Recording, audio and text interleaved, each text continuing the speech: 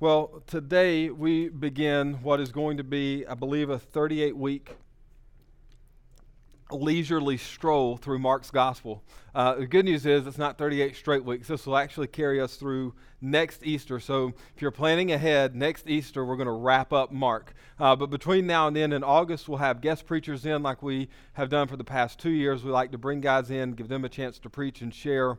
It gives me a chance to not have to do sermon prep for a month and do some other things that are healthy and good for the life of the church. We will do an Advent series that will carry us through Christmas. We'll do some New Year's stuff and vision sermons to start the year. And then, so it'll actually break up into three 13-week sections as we work through the Gospel of Mark. When we started a little over 2 years ago, we've gone through, I had to go back and look in my folder to make sure I had all these, and here's hoping I can remember them. We started with Colossians, then we went through Ruth, then we did the Sermon on the Mount, then we did Joy to the World for Advent, then we picked back up on the Sermon on the Mount, then we did the 7 sayings of Jesus, or the I am statements of Jesus from the Gospel of John for Lent. Then we did the Psalms of Ascent for the summer last year. Then we did Philippians this past fall. Then we did Jonah to start the year. Then we did the 7 sayings of Jesus from the cross for Lent this year. And now we open up Mark's gospel. And so this is the first gospel we've gone through together as a church. So I'm excited about that. A lot, actually, more so maybe than I should be. I really geeked out getting ready for this over the past 2 weeks. And so tonight as we start, what I want to do, the other book is in my bag, and I'll get it out if you want to see it afterwards. Usually what we try to do when we go through a series or a book is we try to highlight some resources that are available to everyone that's not a technical pastoral resource. And so one of the things that we try to bring in every time we're working through a book are these ESV scripture journals. And so we have them up the front for sale for $5. But what this is it's the Gospel of Mark. And on one side you've got text, and on another side you've got just blank lines for taking notes. And so that's handy as we work through a book, especially if we're going to take the better part of a year to go through Mark. It'd be handy to keep that maybe in your desk at work or in your car, or just where you're going to keep notes throughout our time together through the Gospel of Mark if you're meeting with someone for discipleship. There's not a lot of other stuff written on Mark that's not real technical commentaries. And so the only other real book I have to recommend is a book called King's Cross by Tim Keller, where Keller doesn't look at every episode in the Gospel of Mark, but he looks at key episodes to help us understand the life of Jesus, the story of history, and our own life through the telling of Mark's gospel. And so it's been republished under a new name, and that name escapes me, but it's called King's Cross. So if you're Harry Potter fans, it should be really easy to remember. And he pays homage to Harry Potter in the opening of the book. And so I would encourage you to pick that up, however you prefer to read. It's just something that I'm going to be reading through to help get ready for Sundays, but it's also just a way to make the gospel more accessible. And then I'm going to open with just a plea for you to go invest some money in a really good study Bible.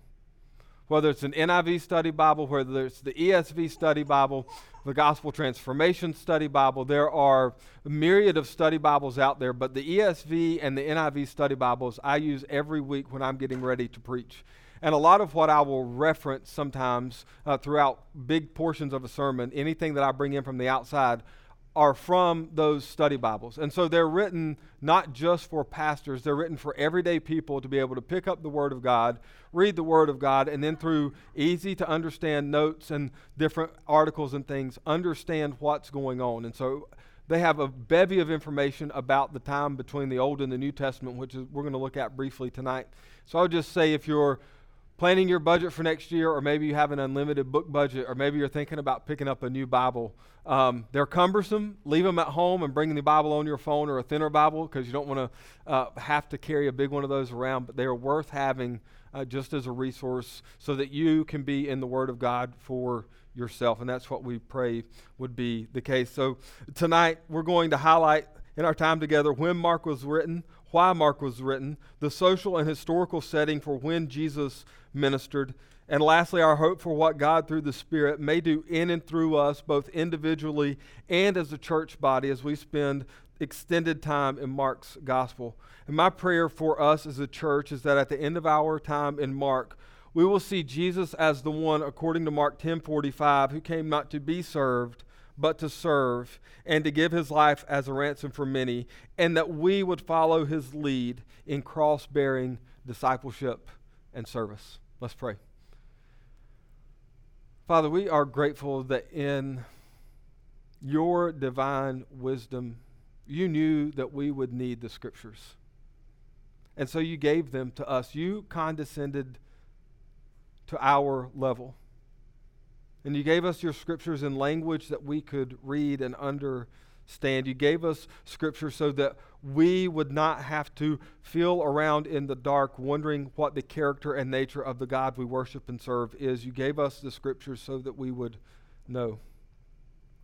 And so, Father, our aim and our goal is to walk through the Scriptures faithfully, to be encouraged, to be convicted, to be brought to confession and repentance, to be brought to rejoicing in our salvation. And so, Father, as we work through Mark over the next 39 weeks, Father, I pray that you would do a great work in and through us, that we would see Jesus on the move, that we would see Jesus living out the gospel through both declaration and demonstration. And I pray to God that it would challenge us to be sure that we are doing both, proclaiming the gospel with our lips and demonstrating the gospel with our life. That's something we can only do by the power of your Spirit at work in us, and as we humbly submit ourselves to the Scriptures and walk with one another through life. So, Father, would you do in and through us what only you can do? In Christ's name, amen. We're going to be in Mark tonight, but I'm not really going to reference any Scripture, so come back next week and we'll be in where we actually talk about Mark. This is going to be hopefully not dry and boring, but it's going to be a lot of background because when Mark starts, if you got your Bible and you were to open to Mark 1, Mark starts in Mark 1:1, and I'm going to read you this. It says, "The beginning of the gospel of Jesus Christ, the Son of God, as it is written in Isaiah the prophet, Behold, I send my messenger before your face, who will prepare your way. The voice of one crying in the wilderness, Prepare the way of the Lord, make his paths straight. John appeared baptizing in the wilderness and proclaiming a baptism of repentance for the forgiveness of sins." Mark writes not primarily for us in the 21st century. Mark writes well aware that the people that would read his gospel would be intimately aware of what had gone on in the years leading up to Jesus' arrival, through the years of Jesus' ministry, through the years of just after Jesus' death and resurrection. And so Mark doesn't give us the background like Luke and Matthew do, or even John. John establishes Jesus as co-creating with the Father. Well, Mark just jumps in and says, well, here he is, and this is what John is doing. And so tonight what we want to do is we want to lay the foundation and the framework so that when we pick up Mark 1:1 next week, we're aware at least a little bit of the context and the situation in which Mark presents his gospel. The Gospel of Mark was written sometime between the mid-50s to early 60s AD by John Mark. Now, Mark came from a well-to-do family that was instrumental in the life of the early church. Mark's mother's home served as a gathering place for the early church in Jerusalem, and it was this house that Peter first went to when he was miraculously set free from prison. Acts 12:12-16 records that incident. We know that Mark was a relative of Paul's travel companion Barnabas. Paul references that in Colossians 4:10. John Mark later traveled with Paul and Barnabas on missionary journeys. This is recorded in Acts 12:25 and Acts 13:2-3, until later, a falling out over John Mark caused Barnabas and Paul to split in their respective missionary journeys for some time, and that's recorded in Acts 13:13 and Acts 15:36-39. And later, Mark would be restored in his relationship with Paul and would work closely with Paul during his final imprisonment in Rome. And you can see in Paul's letter, 2 Timothy 4:11, where Paul asked for John Mark to be sent to Rome to help him. So we need to understand where Mark got his material for his gospel account. As connected as Mark's family was with the early church, Mark was not an original disciple of Jesus. But Mark was the personal attendant who served the Apostle Peter. And so Mark's gospel is the carefully recorded words of Peter, whom Mark served under as an attendant and writer during the latter part of the apostle's life. It's believed that Mark wrote his gospel, which is Peter's direct telling of his understanding of all that went on between Jesus and the disciples in Jesus' ministry, that John Mark wrote his gospel while in Rome, going back and forth between serving both Peter and Paul, who were imprisoned in Rome at roughly the same time. Mark's gospel, as the words of Peter, have been accepted throughout church history due to the witness of both the Apostle John, who testified to this truth in and around 90 AD, and the early church father Papias, a bishop of Hierapolis, I think is how you say that word, bishop of H, around 120 AD. And so there is nothing new. We know that all of the Gospels, there's debate around who wrote what or where they got their source material from, but it has been accepted down through the ages that John Mark wrote his Gospel as essentially the abbreviated memoirs of Peter. And you're going to see it because as we work through the Gospel of Mark over the next 39 weeks, you're going to see that there's never a point where Peter isn't present in all of Jesus' interactions. In all of the important moments, Peter is present, and Peter is put in Mark's gospel in the most negative light of the gospel accounts. Because Peter's very aware of his own weakness. Peter is very aware of his own failures. And so as we read through it, I want you to trace and pay attention to how Peter talks about himself. But these are the words and the memories of Peter. All of the Gospels, the good news, were written to proclaim that God's plan of salvation, by which He would forgive, redeem, and restore His children, have been fulfilled in the life, death, and resurrection of Jesus Christ. However, each Gospel was written to a different audience and sought to show the truth of who Jesus was and what He did from various perspectives. According to the Gospel Transformation Bible, Mark's Gospel was written to help people from all kinds of backgrounds understand the coming of Jesus as the culmination of God's work with Israel and the entire world. So Mark did not write for a narrow readership. Mark wrote down Peter's words for a wide audience to read. And so what you're going to see throughout Mark's gospel, and you see it even in those first few verses where he talks about, as it is written in Isaiah the prophet, Mark is going to work to show his initial readers and us, the readers of his gospel down through the ages, that Jesus is the fulfillment of all that the Old Testament prophesied. There was a twofold reason for this focus on Jesus being the culmination of God's redemptive work. First, a lot of those who initially heard Mark's gospel were not Jewish by birth. Therefore, Mark spends time familiarizing his audience with the customs of Israel so they can clearly see Jesus as the fulfillment of the Hebrew Scriptures. And so Mark knew that there would be a lot of people who would hear his gospel read, the memories of Peter, and they would be largely unaware of the Jewish rites and customs that influenced how Jesus was received by his own. And so Mark works to very briefly but very, very powerfully explain what the history of God's people down through the ages meant for how Jesus was received and interpreted in various situations and moments. And second, Mark is working to show how Jesus, as the fulfillment of the Jewish scriptures, gives validity to the gospel message. The NIV Study Bible says, large-scale Jewish rejection of the gospel also raised concerns about the gospel's validity. As Paul does in Romans 9 through 11, Mark grounds both the gospel and its rejection in Israel's own scriptural tradition, showing his story's continuity with God's previous promises and Israel's persistent rebellion. In antiquity, a religion was considered valid and worthwhile if it was old and had been around for a long period of time. The newer it was, the more suspiciously it was viewed when it came to religions. The older it was, the more you had to draw from, the more people knew about your religion's history and could debate it and weigh it against their own philosophical and religious understandings of the world and life and meaning and ethics and all those things. The more history you had to draw from, the more valid your religion seemed to be.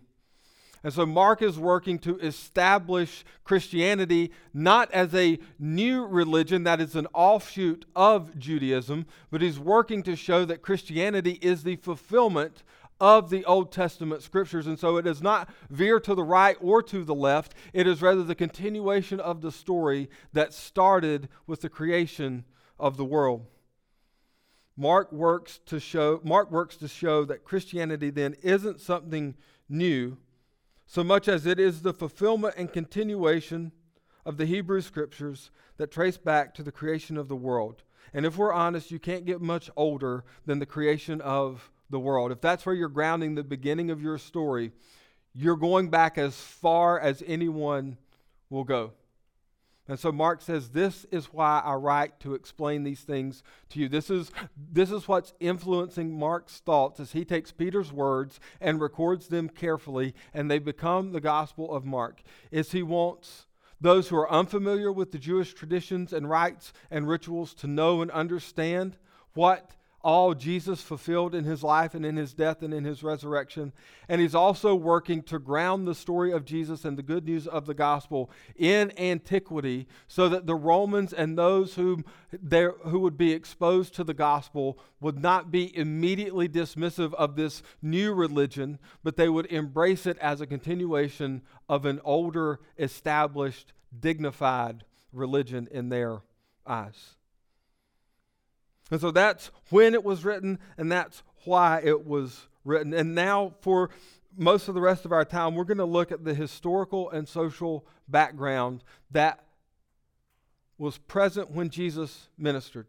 Now, if we're honest, a lot of us, maybe we read Malachi, maybe we don't. Maybe we're not really sure outside of that we know Malachi is the last book in the Old Testament. What all went into where the Old Testament ends and the New Testament begins, and what all fills in the gap that in most of our Bibles is maybe 1 or 2 pages that are blank. There's a lot that happens within those roughly 400 years of silence from the end of Malachi to the opening of the Gospel of Matthew. And so what we want to do is we want to take just a few minutes tonight and set the stage for when Jesus arrived on the scene, especially as Mark tells the story of Jesus' gospel. Now we know that Mark wrote his gospel in the mid-50s to early 60s, but he is writing about a specific time frame from roughly 5 BC through roughly 33 AD. This particular period of history and the attendant social factors all influenced how those who were Jewish by birth and by faith anticipated God's promised deliverer. It influenced how Jesus was received. It influenced how Jesus chose to reveal himself. And it ultimately influenced those who would cry out for him to be crucified. And so we're going to be better equipped to work through Mark if we take just a few brief moments to touch on some of the more important historical and social factors in play. Historically speaking, from 722 BC through 135 AD, Israel was dominated by various foreign powers. There was never a time, outside of a brief window in there, for the most part, Israel lived under the rule and reign of foreign entities. Kingdoms would rise to power and rule over Israel until a new, stronger power overthrew Israel's current rulers. During this stretch of time, the Assyrians, the Babylonians, the Persians, the Macedonian Greeks, and the Romans all ruled over the Jewish people, with a brief interlude of Jewish independence from 166 to 63 BC. And it was in 63 BC that a dispute arose between two men competing for the throne of Jerusalem as part of the Hasmonean dynasty. And as Hyrcanus, I think that's right, the second, and Aristobulus the second, man, I should have just abbreviated names, warred for the right to lead. There were those within Israel, within Jerusalem, who reached out to Pompey, the great general from Rome, and asked Pompey to come in and help quell the uprising and reestablish order in Jerusalem. And so Pompey gladly accepts the invitation, comes in with his Roman troops, overthrew both men who were warring for the throne, and promptly established Judea as a client of the expanding Roman Empire. And so in just a few short months, they went from warring about how to maintain their freedom to gladly conscripted under the ever-expanding Roman Empire as a new client state by Pompey. And this is what the ESV Study Bible explains about this time frame when Pompey comes into Jerusalem. Pompey enters the temple and the most holy place. To the Jews, this was the ultimate insult and sacrilege. The Romans could not understand why the Jews resented the various exercises of privilege and control by their conquerors. Hence, deep suspicion and ill will began growing, lasting over a century until the Jews rebelled and the Romans destroyed the Jewish state in 73 AD. The New Testament reader must remain aware of this seething undercurrent that colors much of what takes place even during the ministry of Jesus. So this is the background. This is what has happened as Jesus is born and as Jesus is growing up and becoming a man, and as he's working for his father Joseph, as he's being prepared to step into his role of public ministry as the Son of God, as the Savior of the world, as the long-awaited Messiah. All of this has taken place in the intervening years. And so Jesus does not walk into a calm, cool, collected Israel where everybody thinks and agrees on what exactly God will do when he does send his promised Messiah, on exactly what it looks like to remain a faithful Jew under ever-changing hands of foreign rule and domination. By this point, you have to imagine that the Jewish people were largely tired of living with the boot of a foreign power across their necks. That is just the historical aspect of it. Socially, the Jewish people were not as uniform as we often think of them. Most of the time when we start to read a gospel, we think of the Jewish people very monolithic. They were one certain group of people. Everybody thought the same way. Everybody worked the same way. Everybody worshiped the same way. Everybody had the same view about who God was and how God operated and what God would be doing. But when you read and you study and you begin to piece together what was going on in Israel during the time of Jesus, you see that they were wide and varied in their interpretations of the scriptures, in their applications of the law, in their anticipations of the Messiah. And so Jesus steps into, not only historically speaking, a hectic time in the life of the nation of Israel, but he steps into a very diverse and a very broad-ranging view of opinions on exactly what God was up to in all these years of silence. While most everyday blue-collar Jews just worried about surviving the day, there were four distinct parties who tried to make sense of what faithful Jewish living looked like under Roman rule. They're going to show up, all but one of these groups will show up throughout our reading of Mark's gospel, and they're all throughout the rest of the gospels and even into a lot of Paul's writing in the New Testament. So I want to briefly explain or define each party and how they fit in to the overall social fabric of Jerusalem at the time of Jesus. The first group were the Sadducees.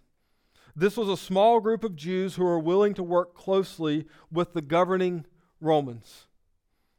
They were in control of the priesthood throughout much of the New Testament, and their theology and doctrine was based solely on the 5 books of Moses or the Torah. Therefore, they rejected the increasingly popular belief in resurrection. And so the Sadducees were small, but they were powerful. They controlled the priesthood, which meant that they controlled the worship life of Israel throughout much, if not all, of Jesus' earthly ministry. They thought that everything about how to live as a faithful Jew could be best understood only from what was clearly taught in the 5 books of the law, the Torah. And they had no interest in or no belief in this ever-growing thought that perhaps there would be a resurrection from the dead. And so you're going to meet them throughout Mark's gospel and throughout other gospels. The second group that doesn't necessarily show up as much, and we kind of have to infer that they're there, are the Essenes. And they're not mentioned by name in the New Testament, but they were active during this time. And we know much about one particular community through the discovery of the Dead Sea Scrolls. The Qumran community was disenchanted with the temple establishment of the day, meaning they did not see eye to eye with the Sadducees. And so they moved to the wilderness to reestablish a pure worship of the Lord. They were devoted to a strict interpretation of the law and to personal purity, eagerly anticipating the appearance of the Lord to fulfill Old Testament prophecies. We're 2 groups in, and already we have wildly divergent views about what temple worship should look like, about how closely you can or cannot partner with the governing authorities that rule over you. And I forgot to mention with the Sadducees, because of their close proximity to governing power, they had no real vibrant hope for anyone to deliver them. They just kind of enjoyed being as close to power as they were. And so they held no real anticipation of a Messiah, a warrior king in the line of David coming to set them free. The group that we're probably all most familiar with that was active throughout the New Testament, especially the Gospels, are the Pharisees. And this is the group most often debated by Jesus. They lived among the everyday people and they exercised great influence. They practiced a strict purity that often took the form of them separating from anything deemed impure.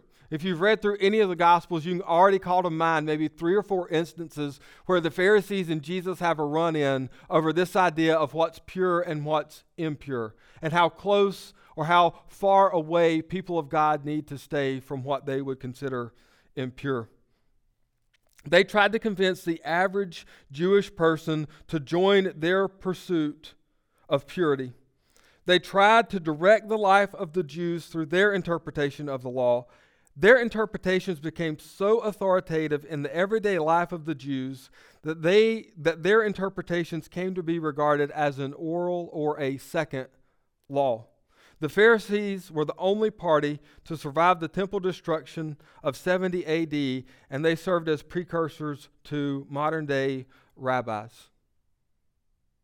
3 groups, 3 distinct but separate understandings of how God was currently working in the world, how they should live in response to what God was doing in the world, and even their anticipation of what God may do to set his people free.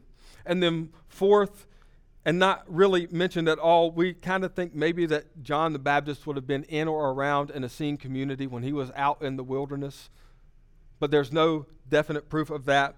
The 4th one that's not mentioned at all really in the New Testament, but was definitely active, were the Zealots. This group of Jews embraced the violence against the Romans as a way of purifying Israel from foreign influence.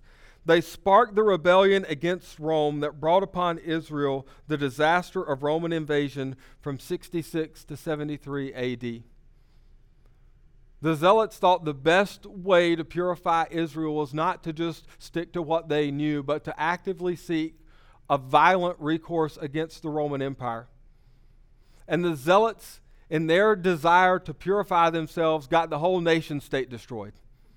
They couldn't leave good enough alone, and they kept pestering the Romans and challenging the Romans in an attempt to gain independence and purity from this pagan country that ruled over them. And so Rome rolls in and lays waste to everything and effectively ends the Jewish state in 73 AD. So these are the 4 philosophies, the 4 parties, the 4 groups that tried to provide some sort of sway, some sort of interpretation, some sort of this is how an effective person of God should live under Roman rule, but they were widely varied in their interpretations, in their applications, in their anticipations, and ultimately in their responses to Jesus when he begins his public ministry. With such broad and diverse views, it should come as no surprise that there were also mixed views on if and when the Messiah would appear, what the Messiah would do once he arrived on the scene, or if God would even send a Messiah at all. And all of this will come into play as we work through the Gospel of Mark. So we've set the stage by understanding when Mark wrote his gospel. We've set the stage for why Mark wrote his gospel. We've taken a brief look at the historical, social setting that's going to be in play when Mark begins to write in Mark 1:1 about the ministry of John the Baptist. Everything we've talked about is in play, it's present, it's happening in real time as Jesus does his ministry. Kind of like 24. These events occur in real time. So it is when we read the Gospel of Mark. These events occur in real time. They're not felt board descriptions of something that may or may not have happened. These are real people with real emotions, with real feelings, with a real desire, as maybe off as it may be, about what faithful living for God looked like. They were all people who, at the very least, we would say, had a genuine desire to live faithfully for God in a world that had no real use for them.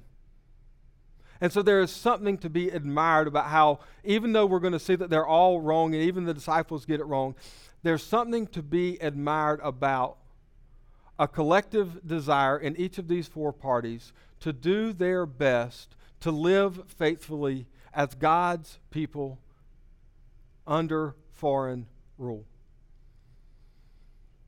And so what then is the purpose of Mark? Not the why it was written, but what is Mark trying to show us in his writing? What's maybe the one banner theme that hangs over all 16 chapters of Mark's gospel? The people of God in the first century lived within a culture, both inside and outside of Jerusalem, that presented a unique challenge for how they would live as God's people. While various groups, as mentioned above, fought for right living and purity, it is widely believed that most Jews simply assimilated their distinct Jewish faith to their pagan surroundings along the path of least resistance. That is where most of the people of God lived when Jesus arrives on the scene, was in an assimilation of their distinct Jewish heritage along a line or along a path of least resistance to the Roman pagan culture that ruled over them. And if we're honest, doesn't this sound eerily familiar to Christianity in the Bible Belt South? We've lost the desire to contend for our faith through both proclamation and demonstration, and so we've allowed culture to co-opt our faith for purposes other than what Jesus and the disciples teach in the New Testament. In light of all this, it makes sense for Mark's main theme and our main theme for the next 38 weeks to be discipleship. If we're honest, this is a word that we throw around quite frequently, but we are all, I would imagine, a little fuzzy on how we define discipleship. We're probably a little unclear on what actually makes a healthy disciple. And we're largely uncertain of how we go about being disciples who make disciples. Discipleship, like gospel-centered and other various buzzwords that have been floating around in the South or in evangelicalism for the past 10, 15, maybe 20 years, are all thrown around as if we understand what we're talking about. But if we're honest and we wrote it down and I passed out paper, we would all write very different definitions of what is a disciple, what makes a healthy disciple, and how do you become a disciple who makes disciples. And so what we want to do as we work through Mark's gospel is allow the Word of God to clarify our understanding of what discipleship looks like. The Gospel Transformation Study Bible gives the best succinct summary of the discipleship theme in this quote that follows, and it's a rather lengthy quote, but hang with me. This is the quote. The ultimate purpose of Mark in the context of God's unfolding redemptive historical pursuit of his people is to testify to Jesus' summons of grace. That is his summons to discipleship. Discipleship in Mark represents nothing less than God's ultimate restoration of his universal people to the original creation design purpose, namely to walk with God and to be restored as true image bearers of God. Discipleship then is not merely a certain code of conduct for the disciples. Being a disciple of Christ means joining the people of God in God's creation, coming under his eternal covenant and kingly rule, and living in dependence on God rather than independence from him. We ultimately see that discipleship in Mark flows from dependence upon the Master's captivating and exemplary person, formative teaching, and atoning work.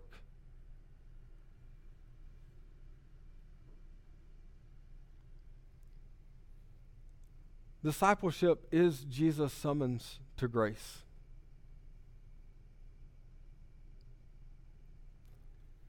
But discipleship is also a summons to die.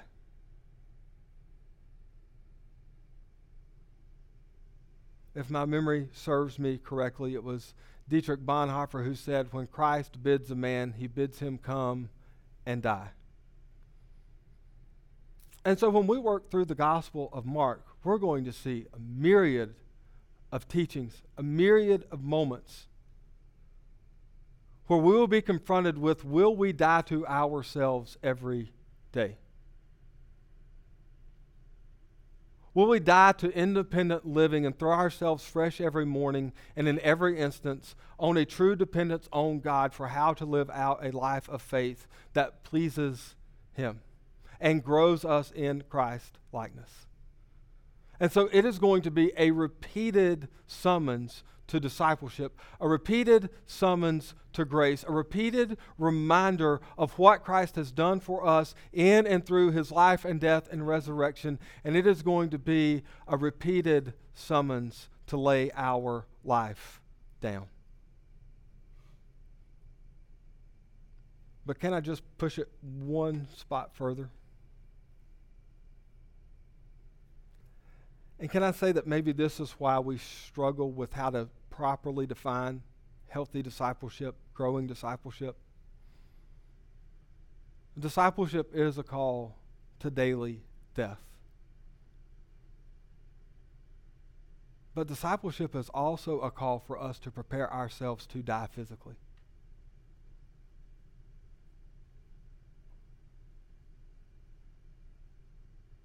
Think about how all the Gospels play out. What is the culmination of all of Jesus' life and teaching? It is his death. Not death to self in a philosophical sense. Actual physical death. And as I've prepared and as I've begun to study and read through, I've become convinced that one of the things we don't talk about enough when we meet for discipleship is how are we preparing to die? Because we're all going to. And here's why I think that matters so much for discipleship. When you begin to understand and follow Jesus as a disciple who is preparing to physically and literally die well, you're able to let go of a lot of the sin that so easily entangles you in this world. And if the goal of discipleship is the formation of Christ's character in us, then it should also create in us a deeper, truer longing to see our Savior face to face. Could it be that a real summons to discipleship is a summons to be prepared to die? The last enemy to be defeated is death. And so we're all going to walk through the valley of the shadow of death, and we're not coming out on the other side alive in this life. But we will come out on the other side in eternity. And the question we have to ask ourselves is, how am I preparing now to meet my Savior face to face? That'll change how you pray for one another in discipleship. That'll change how you pray for your wife. It'll change how you pray for your kids. It'll change how you approach your job. It will fundamentally change your view on everything if you begin to think of true, honest, biblical discipleship as not only a summons to, metaphorically speaking, lay down your life in day-to-day moments where you must choose to both love God and others through acts of service, but if we view discipleship as a real, honest preparation for our own selves to meet our Redeemer face to face. And so Mark's going to summon us to discipleship. And I believe we'll be better for it. We'll be better prepared to live for Christ now if we understand that all of our life of discipleship is preparing us to die so that we can meet him face to face. Tim Keller, in his book, The King's Cross, in the introduction, says this: Jesus has come. Anything can happen now.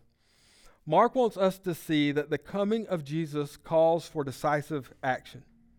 Jesus is seen as a man of action, moving quickly and decisively from event to event. There is relatively little of Jesus' teaching in the Gospel of Mark. Mainly, we see Jesus doing. Therefore, we can't remain neutral. We need to respond actively.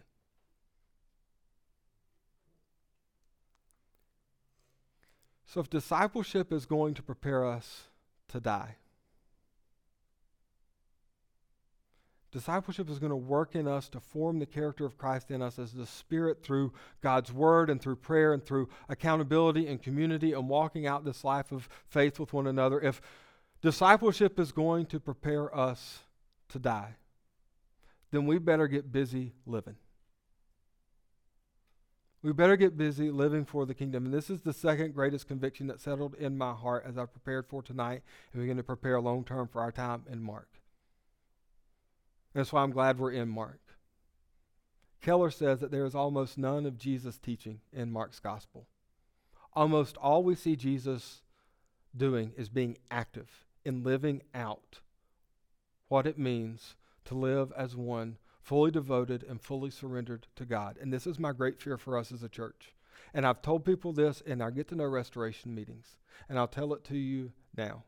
My greatest fear for us as a church is that we would love to talk about discipleship, and we would love to talk about the gospel, and we would fail to ever live for the gospel. You can convince yourself that talking about the gospel is the same as living the gospel, and it's not. I'm not saying that we become willy-nilly. Kids don't say that anymore. Probably people that are 80 or older say willy-nilly. I'm not advocating that we're going to become loose with our theology. I'm not advocating that we're going to take the scriptures any less seriously. What we are going to be confronted with as we look at Jesus on the move is, what are we doing with our life now? Are we simply talking about what we may do one day for the kingdom? Or are we waking up every day, taking what we know to be true of who God is and who Christ is and what he's called us to do from the scriptures, and pouring our lives out in service to the gospel?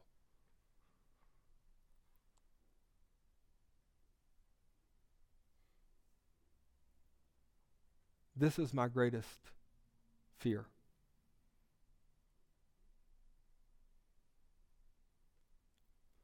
Is that we would live only to talk, and we would never give ourselves to living to do. We must do both. To love the Lord your God with all your heart, soul, mind, and strength is to give yourself to the study of the scriptures and the study of theology, to rightly know and worship and honor and adore your God for who he is and what he has done through his only Son, Jesus Christ. But to love your neighbor as yourself is to not sit with your nose in a book 15 hours a week, wondering why nobody will approach you about the gospel. To love your neighbor as yourself is to care about your neighbor enough to invest to care about your coworkers, to care about your family, to care about your friends, and invest. We cannot do the command of Christ, love God and love others, if we only ever are concerned with Jesus' teaching and we never take time to wrestle with how we be about the doing. We want to join Mark in knowing Jesus. We want to join Mark in loving Jesus. And we want to join Mark in doing what we see Jesus doing as we seek to be active, not passive disciples of our great Savior. God help us. Let's pray.